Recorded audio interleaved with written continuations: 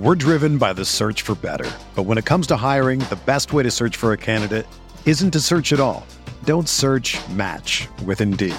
Indeed is your matching and hiring platform with over 350 million global monthly visitors, according to Indeed data, and a matching engine that helps you find quality candidates fast. Ditch the busy work. Use Indeed for scheduling, screening, and messaging so you can connect with candidates faster. Leveraging over 140 million qualifications and preferences every day, Indeed's matching engine is constantly learning from your preferences, so the more you use Indeed, the better it gets. Join more than 3.5 million businesses worldwide that use Indeed to hire great talent fast. And listeners of this show will get a $75 sponsored job credit to get your jobs more visibility at Indeed.com/Blue Wire. Just go to Indeed.com/Blue Wire right now and support our show by saying that you heard about Indeed on this podcast. That's Indeed.com/Blue Wire. Terms and conditions apply. Need to hire? You need Indeed. This podcast episode is brought to you by Coors Light. These days, everything is go, go, go. It's nonstop hustle all the time. Work, friends, family expect you to be on 24/7. Well, sometimes you just need to reach for a Coors Light because it's made to chill. Coors Light is cold lagered, cold filtered, and cold packaged. It's as crisp and refreshing as the Colorado Rockies. It is literally made to chill. Coors Light is the one I choose when I need to unwind. So when you want to hit reset, reach for the beer that's made to chill. Get Coors Light in the new look delivered straight to your door with Drizzly or Instacart. Celebrate responsibly. Coors Brewing Company, Golden, Colorado.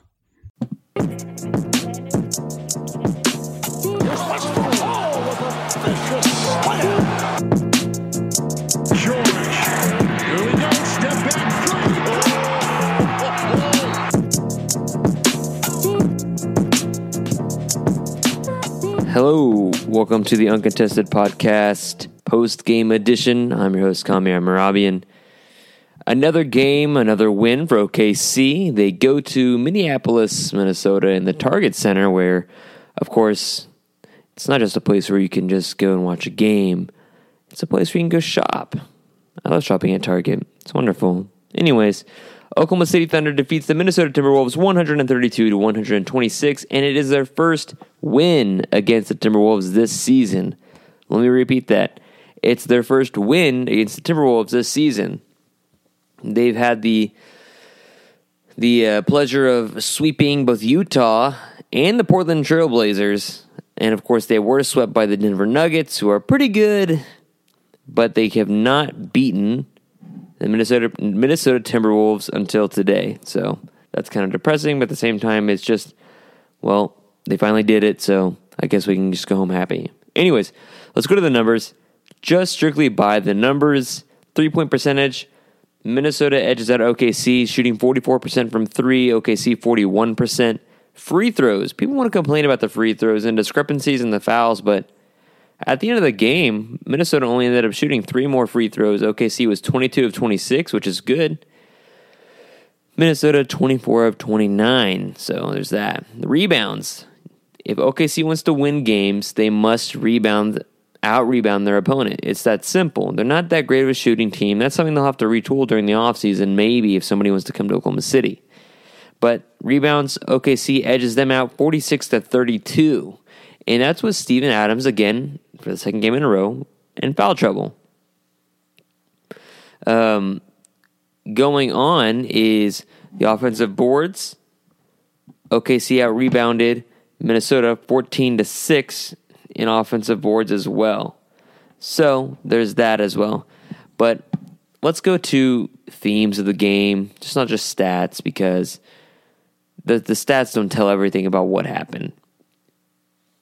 So like I said, OKC has not beaten the Wolves all year long, and that's been just really annoying. I think, because the Wolves didn't have a lot of their players, and the fact that it was this close is really concerning, and I kind of hate it. So the Wolves were without Derrick Rose, Jeff Teague, Covington, Taj Gibson, Luol Deng, who doesn't really play that much anyways. But they were without several pieces, and OKC, early on anyways, they started off pretty hot, and they played really, really nice defense, and they looked like they were going to run with this game by 20 points, and just didn't happen. As soon as that happened, as soon as that 6-minute threshold happened on the offensive and defensive end, OKC kept on scoring points, but defense wasn't there at all. And I don't understand what was going on. And it was really, really frustrating. It's like, and part of it is Steven Adams got into foul trouble, right? And you have Markieff Morris in there. And Markieff Morris has still not grasped the Thunder defense, I guess, because he's usually the one that's missing on help defense, or he's usually the one that's lacking the rotation. So that could be a part of it, but it was just infuriating. It's mind-numbing. It just doesn't make a lot of sense as far as what happened with the defense after that first quarter, because it looked really ugly. Wiggins, per usual, against the Thunder, refused to miss a shot. It was just contested jumpers, and he hit all of them. All of them just went to the bottom of the net, and you're thinking, oh my gosh, not again. Because the last time OKC faced off against this team, it was Karl-Anthony Towns that wouldn't miss a shot. And he was shooting all those things. He wasn't even jumping. He was shooting all those things flat-footed. So you're thinking, oh my gosh, here we go again. OKC's really going to get swept by a really bad opponent. At the same time, they're tied, or they're half a game above the Spurs and half a game below the Clippers. And if they lose, of course, they're tied for 8th and almost solidifies their position at 8th. Now they're tied for 6th, and we don't know if the Warriors are going to rest their guys or if they're going to play the Clippers. So it's possible that OKC takes sole possession of 6th tonight, and that'd be interesting. So we'll see. OKC could still get to 5 realistically, but it's not going to happen. The most realistic shot right now for them, honestly, it's either 6th or 8th. I highly doubt they'd stay at 7. But anyways, Wiggins wouldn't miss a shot. He cooled off, though. He had 19 points midway through the second quarter, and I thought, man, this guy's going to go for 40 because Paul George is guarding him. Everybody's guarding him. And he ended up with 24. So either he was missing shots, he just stayed out for longer. I don't really know what the case was. He didn't miss that many shots, so I guess he just took more rests and was denied the ball more often and was forced to pass, of course, to Cat, which he makes a lot of things, or he just gets fouled. That Josh Okogie guy is kind of annoying, but at the same time, he's the guy that you want on your team. He's a defensive disruptor, doesn't really shoot the ball well, but he's always going to bring the hustle and the energy, which is something OKC really misses right now, Like Minnesota, especially Josh Okogie, that guy's playing full speed at the end of the year on a losing team that will not make the playoffs. So the only reason why, what is the reason why he's playing that full speed? Why is he playing so hard right now? Why is he still playing that hard? And A, part of it's because he's a rookie, but B, he's just an energy guy, and you wish OKC had an energy guy right now other than Russ. I mean, Russ is an energy guy, but at the same time, he lets it get the best of him.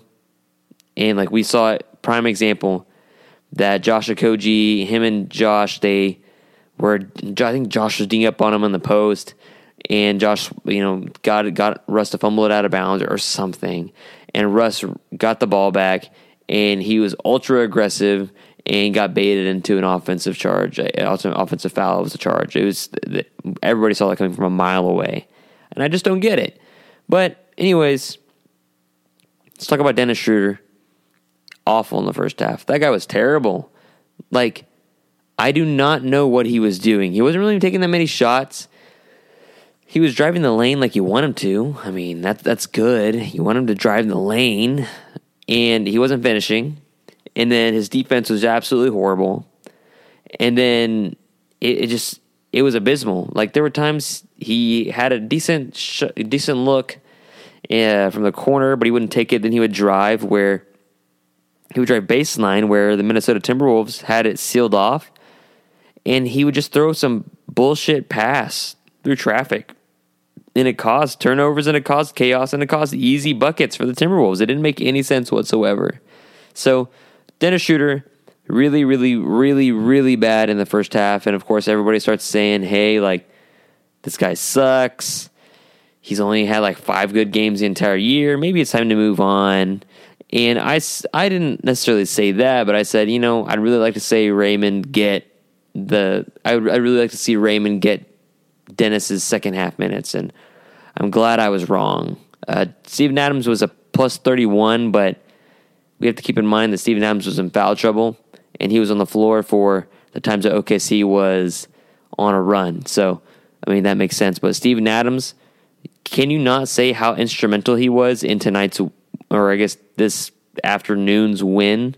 Because Nerlens would get punished and pushed around by Cat, and then of course you're going to put Markieff Morris on Cat, and I think Cat got a bucket every time down the floor at the very end of the game, but OKC kept on scoring buckets and kept on getting fouled, so that's what kept OKC in the win column. But man, Steven Adams, so important. He played a much better game defensively on Cat this time around than he did the third game of the season, in which he just got completely cooked. So there's that. But let's talk about second half. Schroeder and Morris both had really good second halves. Schroeder ended up with 21 points after going into the half, I think, with like 5. And he just completely took control of I think it was the third quarters. And it wasn't anything fancy. It wasn't even like mid-range jump shots. It was simply just getting past his man and getting a layup. Playing fast, That's what he does. That's what he's supposed to do, is just to take his man off the dribble and take him to the hole. Either get fouled or get the bucket, or maybe, hopefully, both. Morris actually had 14 points, and that's an odd thing to me, because that's not something. It was a very quiet 14 points. It's not one of those things, because Ferg had like 11, and you knew Ferg had 11 because he had those 3 wide open for 3-pointers, and then he had the layup or whatever it was, or I don't know what it was, like the free throws. I think he missed. I don't know. I don't care. But I figured Morris had like 6-7 points. Then I look at the stat line, he had 14. That's pretty significant. So OKC's bench, which is pretty abysmal, especially without Abrines and a lot of other guys. Now you're playing Raymond Felton regular minutes. It got them the win. So Schroeder, who was hurting the team a lot, ended up putting OKC in the driver's seat for the win, because they went into they got down double digits. Okay. And it got to the point where OKC was down 10. And you're like, are you kidding me? Are you serious? It was annoying. And you can't believe how bad it was. Because OKC gets out to a 14-point lead. And you're like, okay, sweet. OKC is finally going to punish the Timberwolves. I'm so excited. And then OKC, they let them get close. And there's, it teeters on. OKC has a 6-point lead. OKC has a 4-point lead. Okay, now we're just going to go back and forth with who has a tie, who has a 1 or 2-point lead. And it was like that. And all of a sudden, what's his name? The white guy at the 4. He was in the trade from Philadelphia. I can't remember his name right now, but he's got the mustache, because he has the weird mustache because of the cleft lip. But anyways, he just started going ham off a 3. I think he hit 3 threes in a row.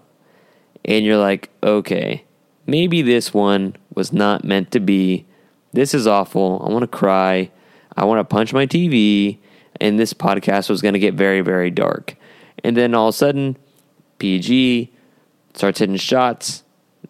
Schroeder starts making some more shots. And then OKC is only down by 2 going into the fourth quarter. And you're like, okay, this is salvageable. This isn't a bad thing right now. And then Schroeder opens up the fourth quarter, just getting easy layups, easy buckets, and then the rest is history from there, besides the fact that the Timberwolves just fouled the crap out of OKC down the stretch, which let OKC stay in the lead. So you're happy there. Now, a big thing that people don't realize, OKC had 27 assists.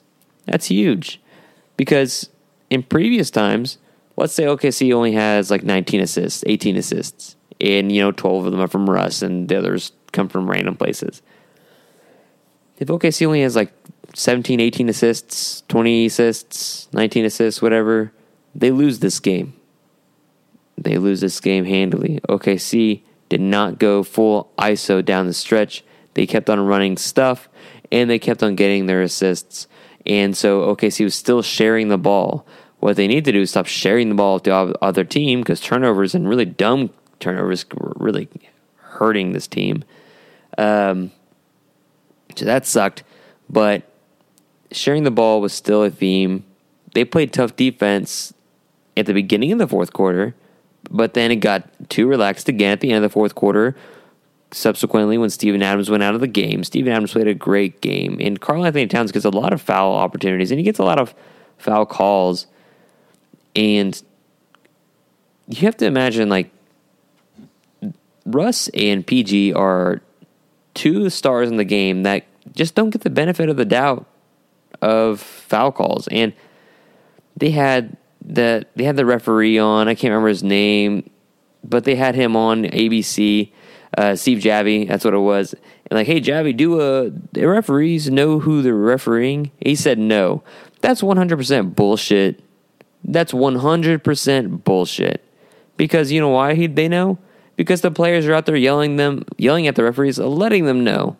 There's not really James Harden. The referees have no idea they're refereeing James Harden on offense right now. That's a bunch of shit. It's really stupid. I'm glad that you're working for the NBA and you're making it sound all cool. But no, there's no way. Absolutely not. We all know the referees know who they're refereeing, because PG doesn't get any calls. He doesn't get many calls. Russ, that guy should get more calls than Harden. He gets hit more than Harden and CP3 combined, because Russ goes to the hole more than them. But CP3's over there yelling at the referee. James Harden's yelling at the referee. They're not getting technicals, but Russ is.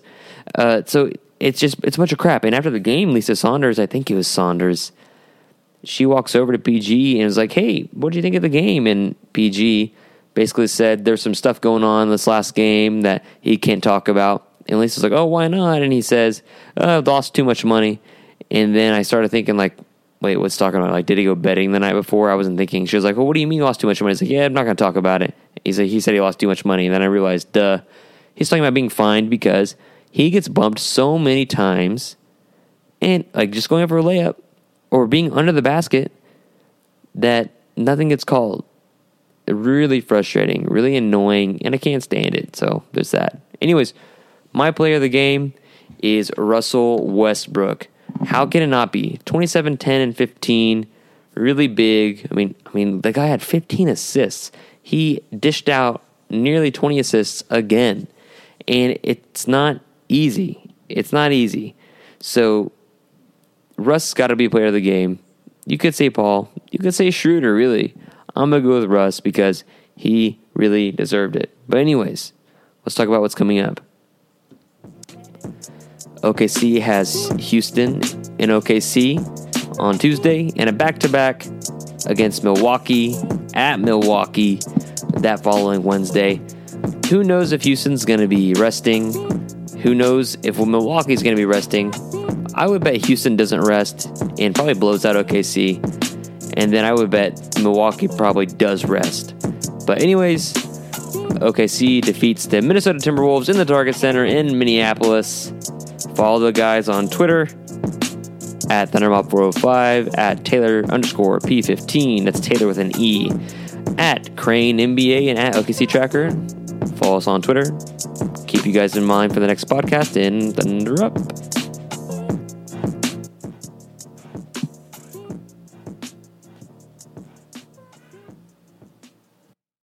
Sugar Ray Leonard, Roberto Duran, Marvelous Marvin Hagler, and Thomas Hearns. Legends, whose four-way rivalry defined one of the greatest eras in boxing history. Relive their decade of dominance in a new Showtime sports documentary, The Kings, a 4-part series now streaming on Showtime. Whether you're a world-class athlete or a podcaster like me, we all understand the importance of mental and physical well-being and proper recovery for top-notch performance. That's why I'm excited that Unified Healing is sponsoring this podcast. Unified Healing is a new and super innovative global network of wellness centers powered by Energy Enhancement System, or EE System. If you haven't heard of the EE System, you'll want to listen up. This technology promotes wellness, deep relaxation, purification, and rejuvenation. At hundreds of locations across the globe, Access to a center is easy and affordable. Interested in experiencing the EE System technology for yourself? Go to unifiedhealing.com/bluewire to learn more and find a center near you. That's unifydhealing.com/bluewire. No material or testimonials on the Unified Healing website are intended to be viewed as medical advice or a substitute for professional medical advice, diagnosis, or treatment. Always seek the advice of your physician or other qualified healthcare provider with any questions you may have regarding a medical condition or treatment and before undertaking a new healthcare regimen, including EE System.